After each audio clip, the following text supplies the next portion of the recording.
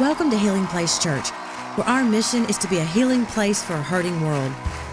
We hope to enrich your life through reaching, serving, giving, and building. As you listen to this teaching, be inspired to fulfill your God-given destiny through the power of His Word. It's called Sacred Scars, Wounded in the House of My Friends. Sacred Scars. And what I'm going to deal with for the next few moments is this. For some reason, the world, especially in the United States and in the Western world, expects Christians to be different than they are. They hold Christians to a totally different standard than they hold themselves to. In other words, they expect themselves to live a certain way, but they expect Christians to live a higher way than that.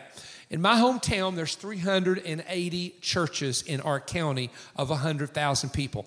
We are the most churched county, according to the Wall Street Journal, on the East Coast of the United States. However, on Sundays in my town, if you are a waitress, you will usually call in sick on Sunday. And I'm telling the truth. They either call in sick or they call in not wanting to work. And I have asked waitresses in my town the reason why. And I hate to say this, I'm embarrassed to say this. They say that the rudest day of dealing with people that you are serving food to is on Sunday. Come on, I'm going to preach this now. And they say because the Christian people are demanding, they're always complaining, and they never leave a tip. When you come to my conference and you are sitting there, one of the things I tell my conference people is, don't you dare go eat and not leave a tip and then say you went to an OCI meeting with Perry Stone. Don't do it. If you're representing me, you're going to represent me right. And one of the things that we do is tell people those waitresses only get so much money, and so they live off of tips. And so don't be talking and forget to tip. Go back in and tip if you forgot to tip. Now, I'm saying that for a reason, because a friend of mine who's just been saved, he's a young man, was talking to these waitresses at Cracker Barrel, and they were all talking about this. And this young man said, what is the deal? Why is it that church people tend to wound people, and when they wound them, they act like it's nothing, and they go right on over top of it and keep living, and they know they've wounded somebody. Look, we're going to go there today, whether you want to go there or not. You're here already, okay? I mean, you drove here, you showed up, so you might as well get ready for what's about to happen. Now, I'm going to show you 3 scriptures from the Old Testament. All of these deal with Jesus, and listen carefully to what they say. These are powerful. Zechariah 12:1. But in that day there'll be a fountain open in the house of David for the inhabitants of Jerusalem for sin and uncleanness. The fountain, of course, is the blood of Christ that would forgive you for sin. It's a prophecy. Zechariah chapter 12 and verse 10, and I will pour out upon the house of David, upon the inhabitants of Jerusalem, the spirit of grace and supplication, and they shall look upon me whom they have pierced. And they shall mourn for him as one mourns for his own son, and shall be in bitterness of him as one that is in bitterness of his firstborn. Now they shall look upon me whom they have pierced. Zechariah chapter 13 and verse 6, and one shall say to him, where did you get the wounds in your hand? Now, is this not amazing? This is 600 years before the crucifixion ever took place. You and I know that when Jesus is resurrected, he shows Thomas the scars in the hands. And actually, they would have been the wrist area, which was considered a part of the hand. And they say this, where did you get these wounds? And this is the most moving, touching verse. Listen to what the reply of the Messiah, Jesus, is. When he comes back to earth to rule and reign, they're going to say, where did you get the wounds? And he will say, these are the wounds in which I was wounded in the house of my friends. Meaning, he's Jewish.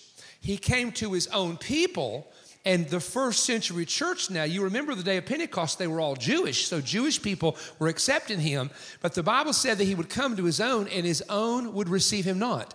Because the religious people, which were the Pharisees, the Sadducees, you have political groups like the Herodians and the Essenes, all these other groups, they had a preconceived idea of how things should be.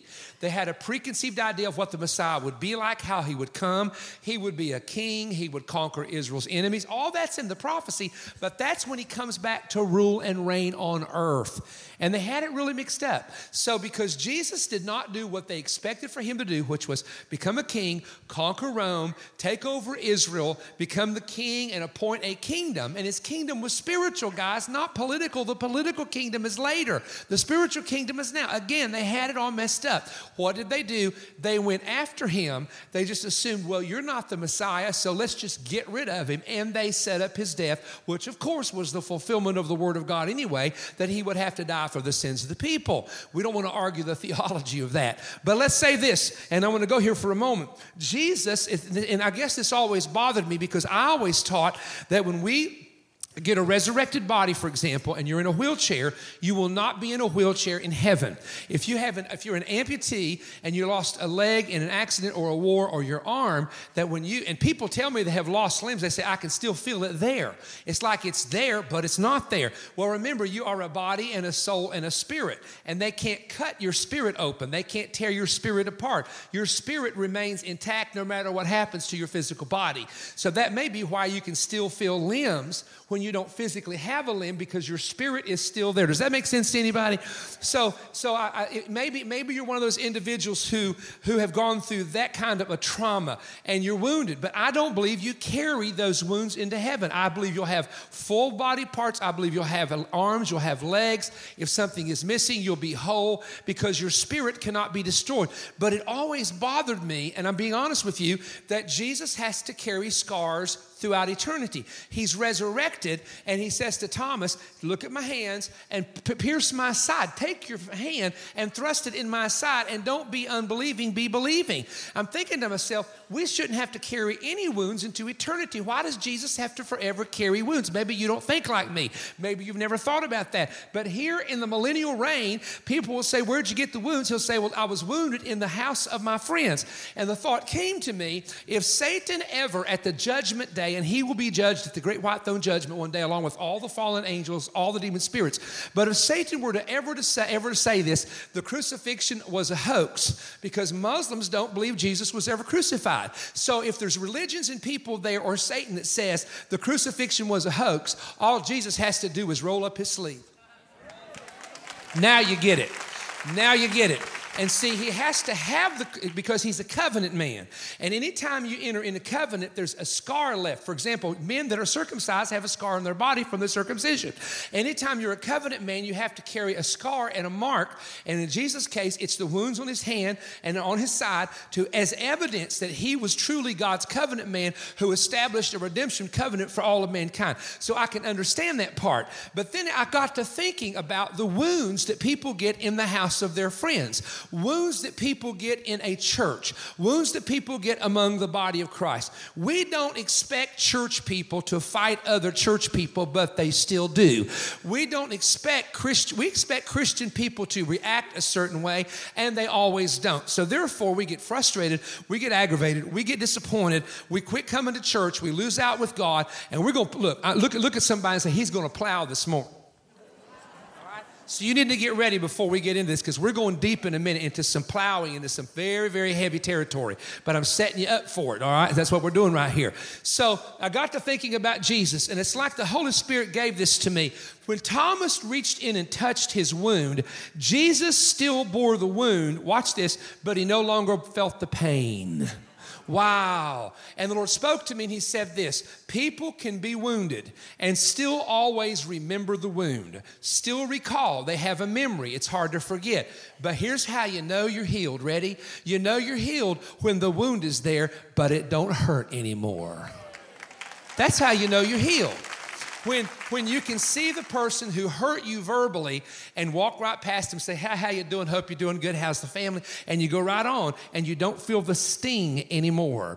You're not emotionally healed. You're not physically healed. You're not totally healed in these scars that I'm about to talk about until you can see the people, see the situation, see what happened, and you just say, you know what? That's all in the past. That's all done. I don't have the pain that I used to have. This is how you know the healing process has begun. The Bible says it this way: He heals the broken in heart and He binds up their wounds.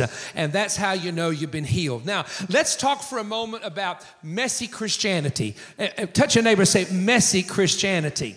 Now, can I tell you something that I'll be the first to stand and tell you? Christians are expected to be perfect, but they are not perfect. Can I get a witness in this house this morning? They are expected to be perfect, but they are not perfect. There's 4 errors that Christians make, and I want to give these to you very quickly. Error number 1 is fighting in the wrong war. Do you understand that we spend most of our time fighting things that really are irrelevant, that have no bearing on eternity, no bearing on salvation? We should be dealing with how to get our kids off of drugs. We should be dealing how to get them free from alcohol addiction. We should be dealing with kids that are suicidal. Come on, somebody, and giving them hope. But oftentimes they're battling with the church across town, or we're battling with somebody's opinion of this, that, and the other. So Christians are spending a lot of time fighting in the wrong war. Number 2, Christians are spending too much time protecting their traditions instead of proclaiming the truth.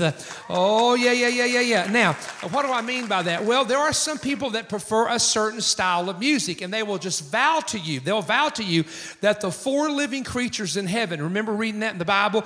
There's an ox and an eagle and a lion and a man. They'll vow to you that has to be a Southern gospel quartet around the throne room of God. Has to be. Because that's the only music God listens to. Now, I just did the Southern Quartet Convention in Pigeon Forge, Tennessee, okay? So I'm safe here talking about this. But I want to say something to you.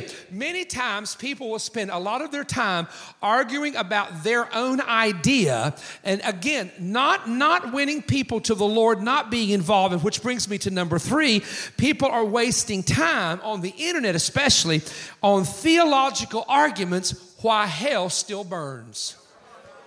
Okay? I know people that want to send me a manuscript that thick and read it and want to rebuke me if I didn't get to it in a week on why I believe in post-trib, why I believe in mid-trib, why I believe Jesus won't come back until this, that, and the other. Can I tell you something? Jesus is going to come back when Jesus wants to come back, okay? And what we need to be doing, instead of arguing, is it mid, is it pre-trib, post-trib, is it this, is it that? We need to be winning people to the Lord and just telling them the kingdom of heaven is at hand. Get right with God because the kingdom of heaven is at hand. Get right with God because the Messiah is coming back. But what happens is so many times we get caught in these things that really become argumentative. And even the Bible talks about don't spend time doing that. There's too many people that need help. Too many people need to be won. Too many people need to be saved to do that. And number 4, and this is where I want to go, careless words and careless actions that are unintentionally wounding people. Not willing to, or not understanding that the wound is what causes people to quit church. The wound is what causes people to give up on Christ. The wound is what causes people to judge everybody as a hypocrite or everybody in the church as two-faced. You've heard the stories. You've heard the people that use the excuses for not coming to the house of God. Now, I'm going to plow in the next few moments into something, and I'm going to ask you a question, and don't answer it out loud. Just answer it in your mind. Here we go. What do you think? Now, this is going to really shock you here. What do you think probably the greatest weapon Satan has in his arsenal?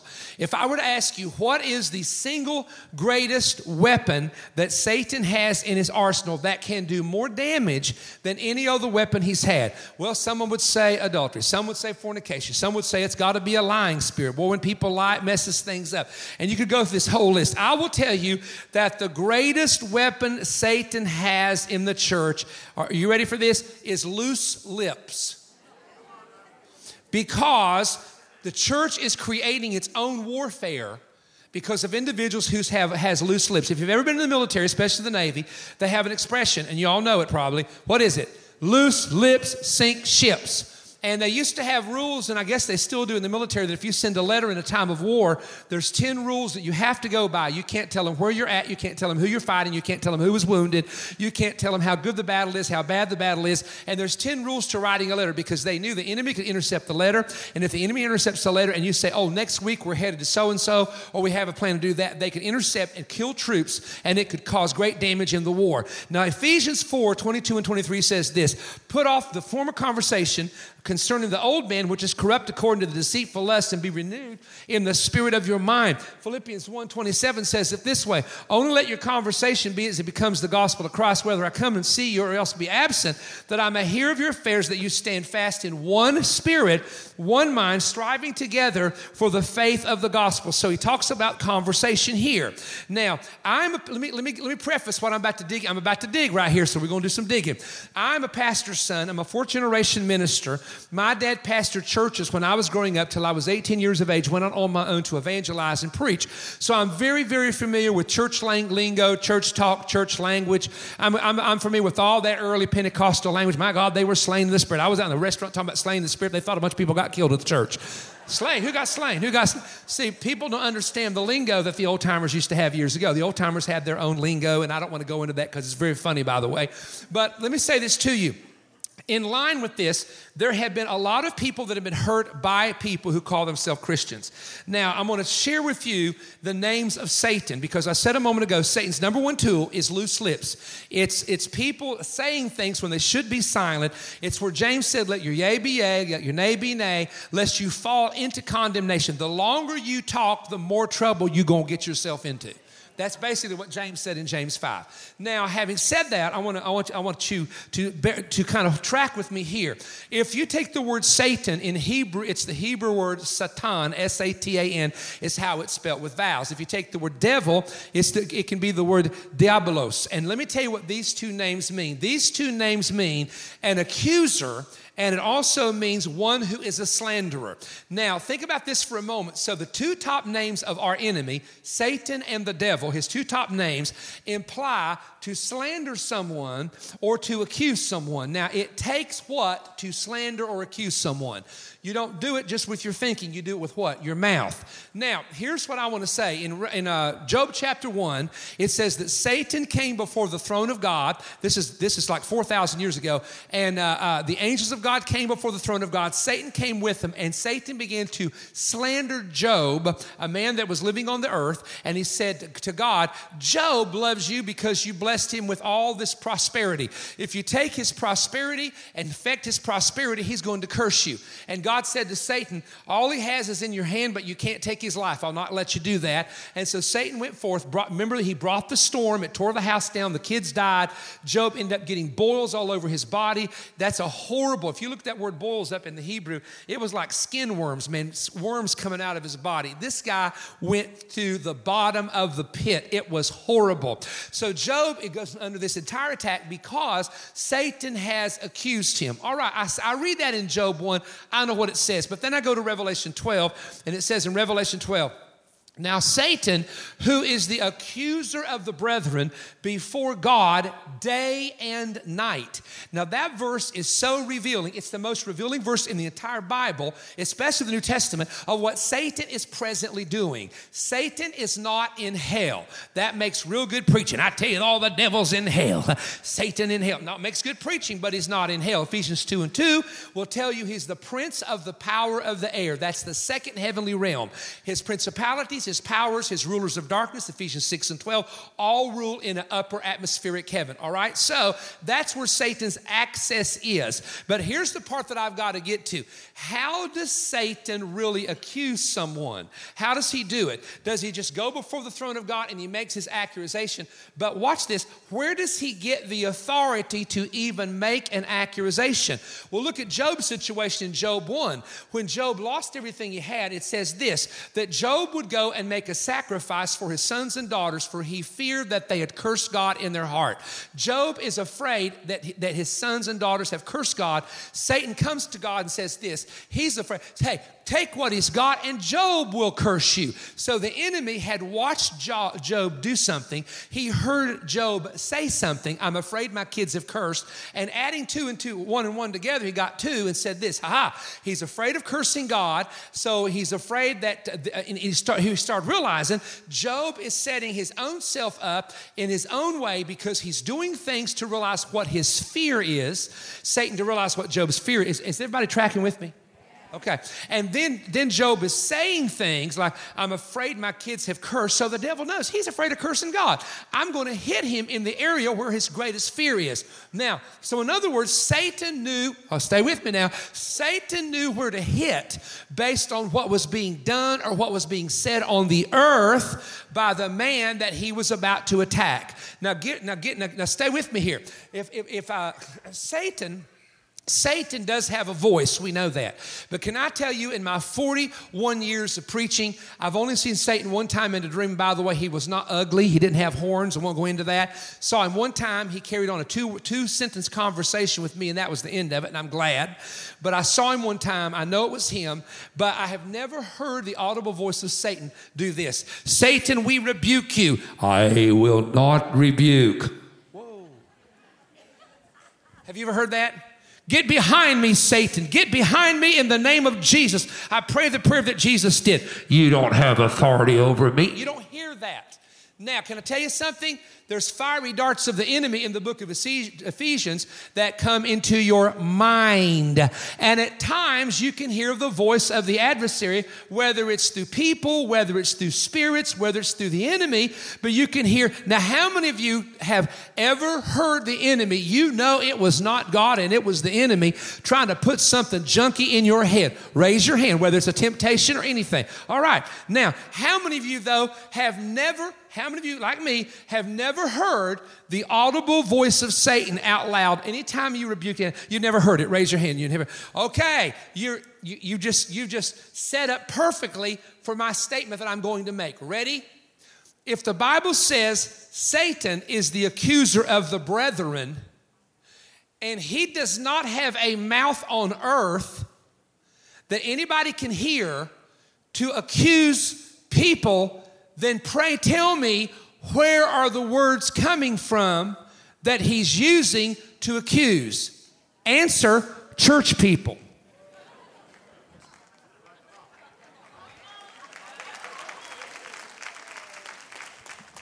I'll be careful saying this, but years ago, Ted Koppel was doing an interview with a minister, you older folks will know what I'm talking about here, who had fallen into a sin. And boy, they were jumping on. Look, on the platform were about six. I just saw this the other day. I forgot about it. Was all these preachers, well known, all TV guys, well known, and they're talking about one guy who'd fallen into a sin. And a lady jumps up, and she starts rebuking Koppel. If you journalists would keep your mouth shut, all of this would go away. It's you people trying to bring down the party Christ. And Koppel stopped her and said this, ma'am, let me remind you of something. All the information we're getting about this preacher is coming from these preachers. You're going to get it. Look, you're going to get this before I get through preaching today, okay? You're going to get it. The point is that Satan has no ammunition to accuse someone unless I consistently give him the ammunition by constantly talking about it. Oh, it just flew by right there. If I shut up, suddenly he has no voice if I and the other people just shut up. I'll give you an example. Sometimes you don't need to put your nose where it don't belong. See my nose? Take a look at it. It's kind of long. You know why my nose is long? Not because I got Italian blood, because I don't have the hook in mine. Everybody else has got the hook in my family except me. I got the hook got left out. But you know why? My nose is big. I kept it out of other people's business and gave it a chance to grow. Because I refuse, now listen, I refuse to be brought into battles that have no bearing upon my own life. I refuse to be pulled into somebody else's offense just because they want to use my name and said, yeah, but Perry also said. Come on, they want to give credit. They want to give credibility to their statements by having a number of people team up with them in their statements to add credibility to them. I'm going to preach this right here. Glory to God, I feel it in my spirit. Everybody still, are you still here and are you still tracking? Say, I am. Now, let's go through this very, very quickly because there are some important things I got to get to tell you. There are 4 things a believer is never to be. Number 1 is never be what is called a busybody. A busybody in 2 Thessalonians 3:11 means in Greek, one that creates work. Ready? It is literally a high maintenance person who is always needing attention. Busybodies in Greek means one who is overly curious, spending time where a person does not need to be spending time. They get involved with situations out of curiosity, and the conversations that they lend to feeding their curiosity. So someone who is a busybody is someone who is overly curious, that actually is someone who creates work, because if you've ever had to deal with busybodies, it is like putting out little fires all the time. You're always tracing down, why'd they say that? Why did you say this? All right, number 2, I'm going to go through these quickly because I want to get to the main point. Number 2 is a believer should not be a gossiper. The word gossiper, to gossip or gossiper, means a whisperer, and it means to attack a person's character, but to do so by whispering. In classical Greek, for someone to gossip referred to the low murmur of someone who was trying to charm a snake. You go real low and you try to charm the snake. You whisper in low tones to try to charm the snake. The purpose of a gossiper is to try to get a reaction from you when they are speaking to see if you agree or disagree with them. Obviously, being in church all my life, I have met people this way, and I've discovered that the real root, many times, of people continually talking about something is not just because they're hurt or not because they feel a wound or not that they want opinion, but what they do is they're trying to pull you into their side of what they see. And it's called an offense. The Bible talks about offenses. Do not allow an offense to continue. Be careful of offenses. Woe to whom offenses come. And it's the Greek word, as you know, scandalon. And the scandalon was the bait that goes on the trap of the animal. It was like the cheese on the mouse trap. That's the scandalon. The cheese, it's not the mouse trap that got the mouse caught, because if it was just a trap, he wouldn't be curious enough to step on it. Come on, but he starts smelling the cheese. And when he starts, woo, cheese, woo, cheese, woo, cheese, he's going to go right for it. And he puts his nose on the trap, bam, the trap's got him by the head. That would be considered the scandalon. And so I want to talk to you for a moment about this idea of being very careful not to be pulled into other people's offense, because in my ministry of 41 years and watching my dad and my granddad minister, I'm going to give you a couple nuggets I have learned. Ready? Number 1, if you are pulled into another person's offense, what happens is you end up taking on whatever spirit they have. There's a transfer of spirits that begins to occur. So if someone comes to me and they've been upset at Bill over here, well, I happen to like Bill, but now I'm a little upset at Bill because of what happened between Bill and them. If this person has a particular spirit that they're working under that's not from the Lord, that spirit can transfer over to me. This is like how the 10 spies messed things up. 2 of them said, let's take the promised land. 10 of them said we couldn't. Guess what? 2.5 million people believed 10 people. And the Bible says that Joshua and Caleb, here's the exact quote, had another spirit. In other words, the spirit they had was not the negative spirit of these other people. And God let them go into the promised land 40 years later at age 80 and 85 because of one reason: they had another spirit. So you can take on the spiritual, if it's a demonic thing or an evil thing, that thing will start fighting you. Number 2, you start taking on the same battles of the offended person. I have known offended people that got real offended over their marriage situation. They went through a divorce, and it was bad. Honestly, they probably had a right to be upset. But they start pulling all these women into their attack against their ex-husband. And the weirdest thing happened. Within 5 years, most of those same women were divorced. They didn't realize that the negative things that woman said about her ex-husband were planting seed in their mind, till they start complaining about their own husband. Is everybody checking this out right here? So you can take on the same battles. You can take on the same spirits. You can take on the same problems of people who are literally dragging you into their offense. Let me tell you something. There's a lot of fights, a lot of races. I ain't got a dog in the race. I don't have a horse in the race. And somebody said, I don't have a chicken in the fight. I don't know if that's a good one to use or not. But the point I'm saying is, if it's not my battle, if it's not going to affect me, I will pray for you. I will pray that you'll get over it. I pray that God will strengthen you. But do not look, I fight too many devils to have to fight yours too. Preach, Perry. Come on. Preach. You know what I'm saying?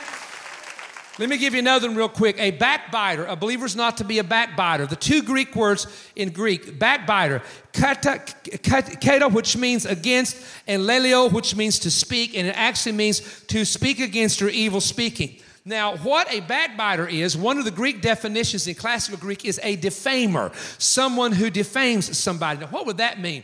Quick example. It says that Jesus' fame spread abroad. He was made famous, the root word there, fame, famous because of his ministry and his healing the sick and casting out devils. So the Pharisees and the Sadducees came along, and what did they do? They began to murmur or backbite behind the back. You know, they're doing this behind the back, murmur and backbite against him in order to defame him.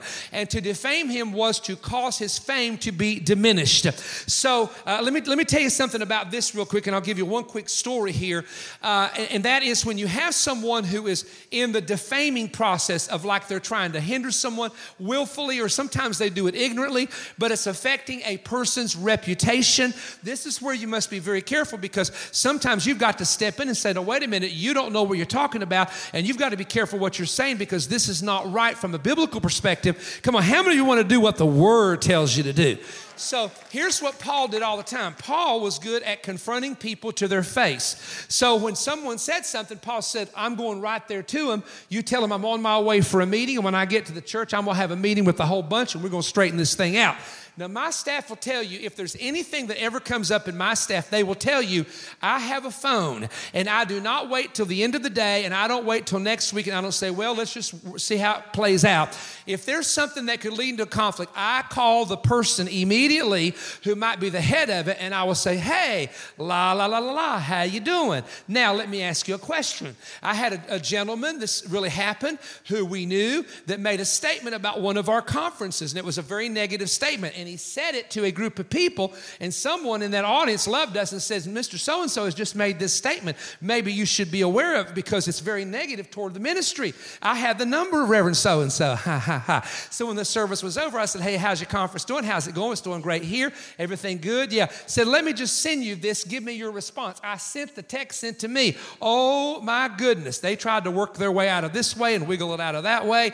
But here's what happens. Can I tell you what happens? You've got to learn. Don't let things just go on and on and on. Because here's what happened. Billy going to tell Sue. Sue going to tell Jane. Jane's going to tell Mary Lou. And next thing you know, bam, you got everybody on this side. Bam, here comes Bill. Here comes Frank. Here comes Jim. Bam, everybody's on this side. So what I do is I call them right in. I had two of my staff people one time got mad at each other and just fussing.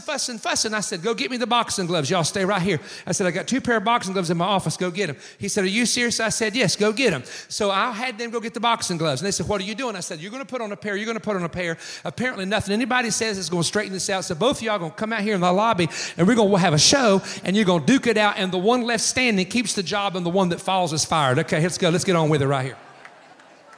They said, you're not serious. I said, oh, I'm dead serious. I said, I'm dead serious. I said, it's very apparent y'all can't work this out. So if you can't work it out, we're going to have to work it out. Oh, God, we're so sorry. You know, oh, we're sorry. They're praying in tongues, you know, they're repenting. Look, can I tell you something? Never had a problem with them again. Hello? Never had a problem with them again. All right. Now, I know that's a little bit extreme. But I hope you're understanding my point. Now, let me talk to you. The reason why what I'm sharing with you is extremely important is because there is a danger in what's called rumor mongering. Rumor mongering is often caused by talebearers. The Bible says this, you don't go up and down among the people as a talebearer, Leviticus 19:16. A talebearer reveres secrets, but he that's a faithful friend conceals a matter, Proverbs 11:13. The words of a talebearer are a wound that goes down to the belly, Proverbs 18:18. Proverbs 20:19. He that goes about as a talebearer reveals secrets, don't fellowship with them, Proverbs 26:20. When there's no wood on a fire, the fire goes out. When there's no talebearer, the strife ceases. Now, I have been on the blunt end of what was supposed to be, I know for a fact, okay?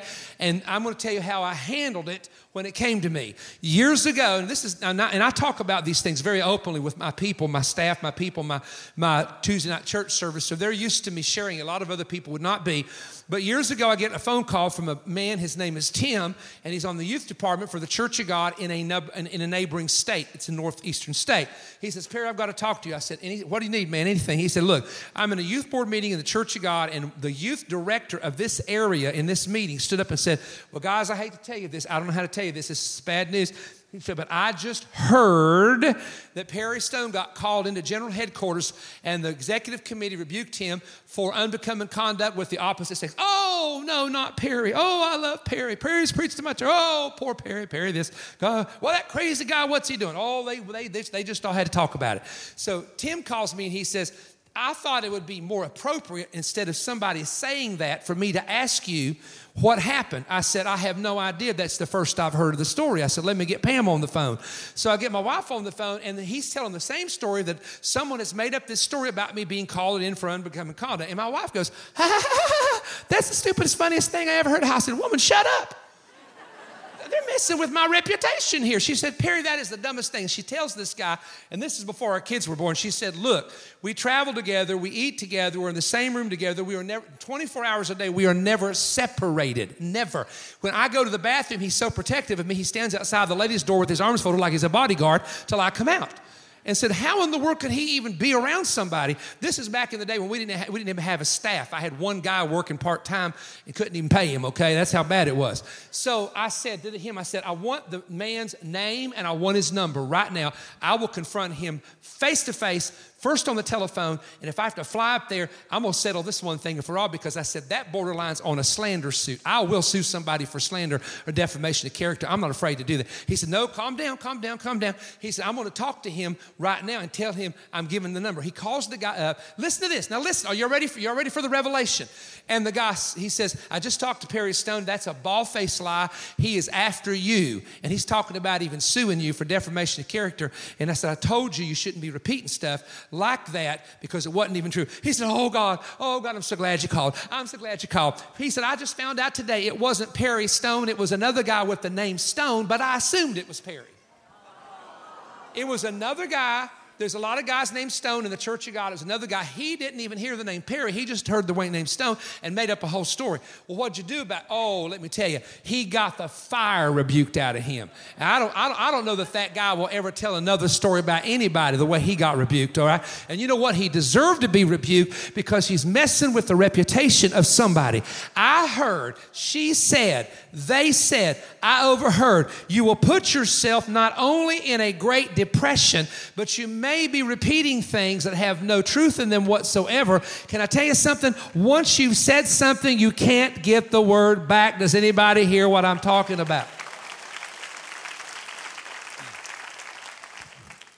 Now, I was going to tell you a story, but it would take way too long to go into this, and it's a warfare story, but I want to give you one of the heaviest things. Now, if y'all can hear this, if you can receive this, this might be the greatest nugget God gave me as to my own life of how to walk and talk and deal with situations and deal with people and even deal with negative situations, of how to deal with all this. Years ago, I was in Cleveland, Tennessee, and they were having a church meeting. We're a denominational headquarters, which means at any given time, at certain times of the years, there will be 300, 500, or 1,000 preachers come to our town. And I had a friend in a neighboring state. It happened to be a state right near Tennessee there. And I had a friend from a neighboring state, and he was on staff as a minister, and he got involved with a female in the church. And I heard about it because we're good friends with the family. It was very sad. And I said, well, what are they going to do? And they said, well, he's going to go through the restoration process. And I said, that's good. And I knew the family. I knew the church. I knew the man. I knew over time it was all going to work out. And I knew they were doing the right thing and everything was going to be fine. I knew that. I'm going to Panera Bread, okay? And the Holy Spirit tells me, when you walk in Panera Bread, these preachers are going to want information from you because they know you're tight with that family. And they're going to say, Perry, have you heard? And God said to me, and you keep your mouth shut. He said, you don't say nothing, and you say what I give you. And I thought, oh, this is going to be fun. I did. I said, this is going to be really fun. I walk in, there I am in the line. Brother Perry. Oh, when they come up and say, Brother Perry, You know what's coming. Hey, how you doing? Did you hear about brother so-and-so? Isn't that sad? I said, you know, it really is. But I said, isn't it great that we serve a God of restoration?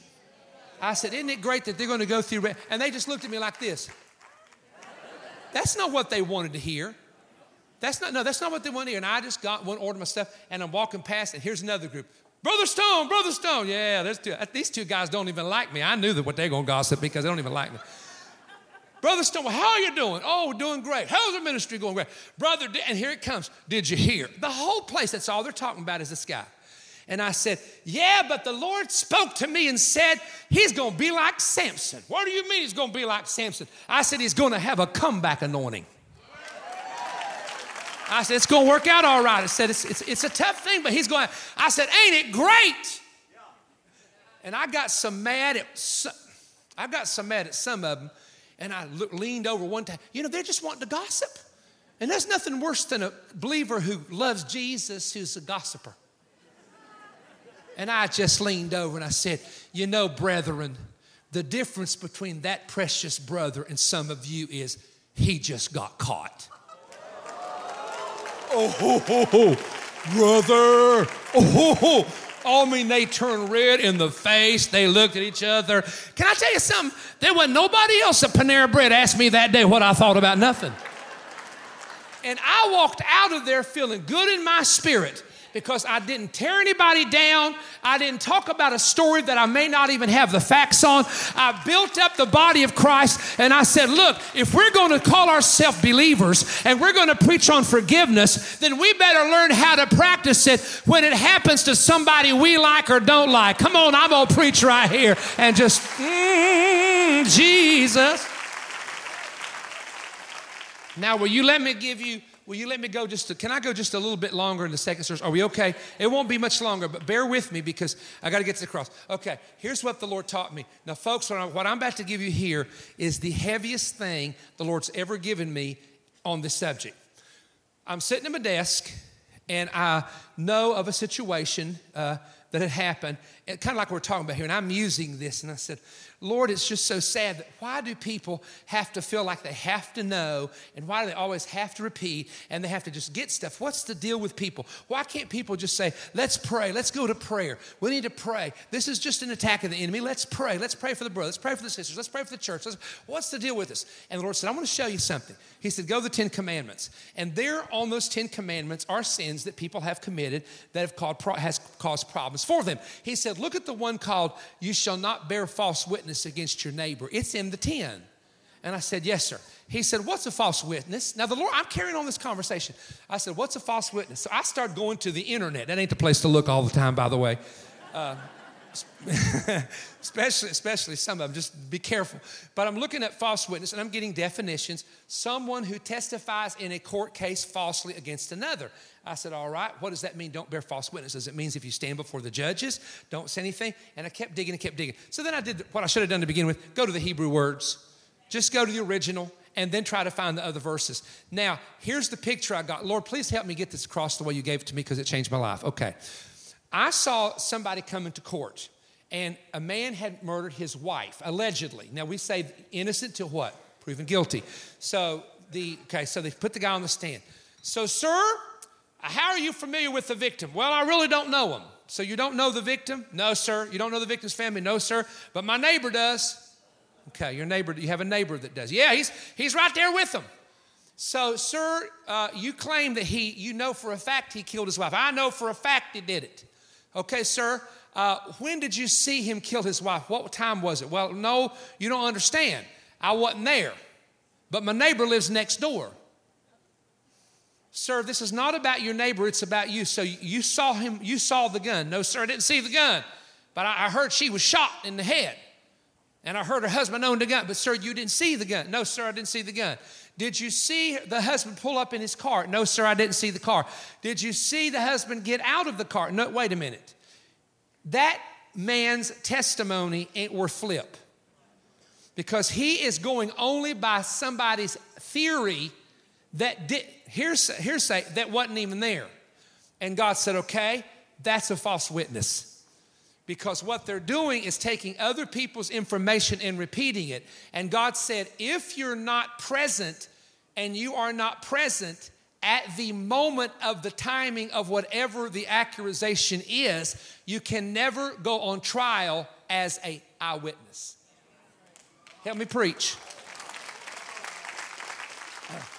But he says, my people are constantly repeating rumors and stories, and they weren't there.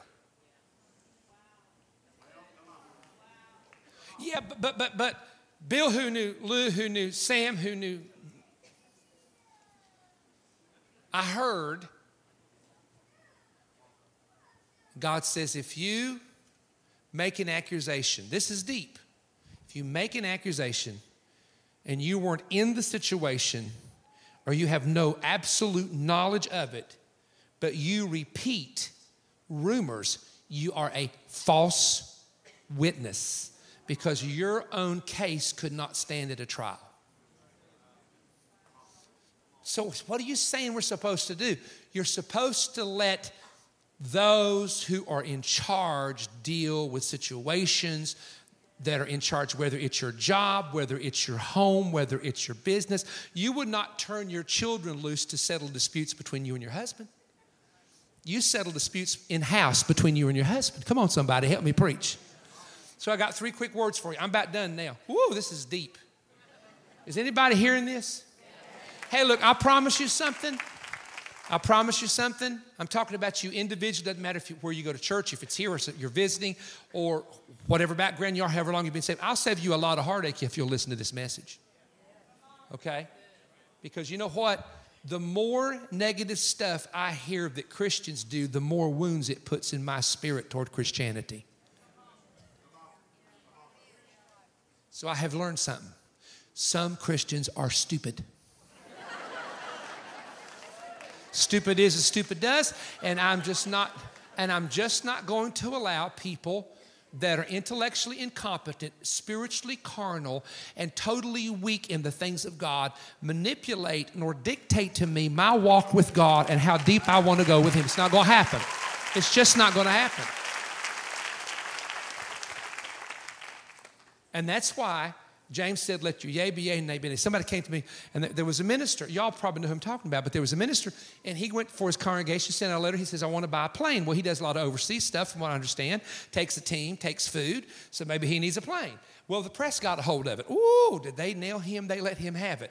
So people come to me. What do you think about? And I could tell by their tone already. What do you think about that preacher that won that $65 million plane? I said, no opinion.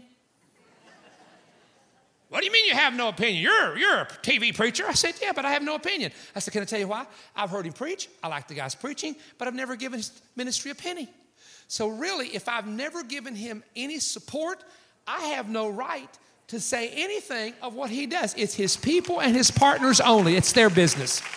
And if he's got a millionaire that wants to buy him that plane, that's that millionaire's blessing, and that's his fault. I have nothing to do with it, and you shouldn't give your opinion either, because you know what? You didn't give him a dime either. Boy, that's actually good preaching. If somebody would help me, that's very good preaching right there. You ready? 3 things you need to know. Number 1, don't fish in the sea of forgetfulness. You know what that is? It's when your sins are cast in the sea of forgetfulness, the little term there, which simply means don't be bringing up everybody's past. Once people have been forgiven, whether it's your life, your family, or a friend, go on and move on and forget the things which are behind and just reach for that's what Paul said, reach for the things before. Number 2, if you are in a situation where there has been a conflict, don't let it settle. Don't go home and sleep on it, and don't be talking about it. Go right to the face of the person. Stand right there. Don't always go by yourself. Always go with a leadership as an eyewitness, because nothing can be said that things were said that shouldn't have been said. And number 3, be willing to let go of what was done wrong to you, and do not dwell in the past. There's nobody in this room, including me, that can move forward if all I do is talk about the past, what could have been, what might have been. Anything in your life that is past is past. Do I have things I wish I would have done over? One or two things. It wouldn't have affected my life one way or the other, but one or two things I would have. But you know what? I'm not going to live in that. I'm living for today. Paul said, forget the things that are behind, reach for the things that are before, and press toward the mark, the prize of the high calling of God in Christ Jesus. Will people wound you? Yes. Can you get over it? Yes. How do you get over it? Choosing to do it. Thank you for listening. For more information about Healing Place Church, go to healingplacechurch.org or give us a call at 225-753-2273.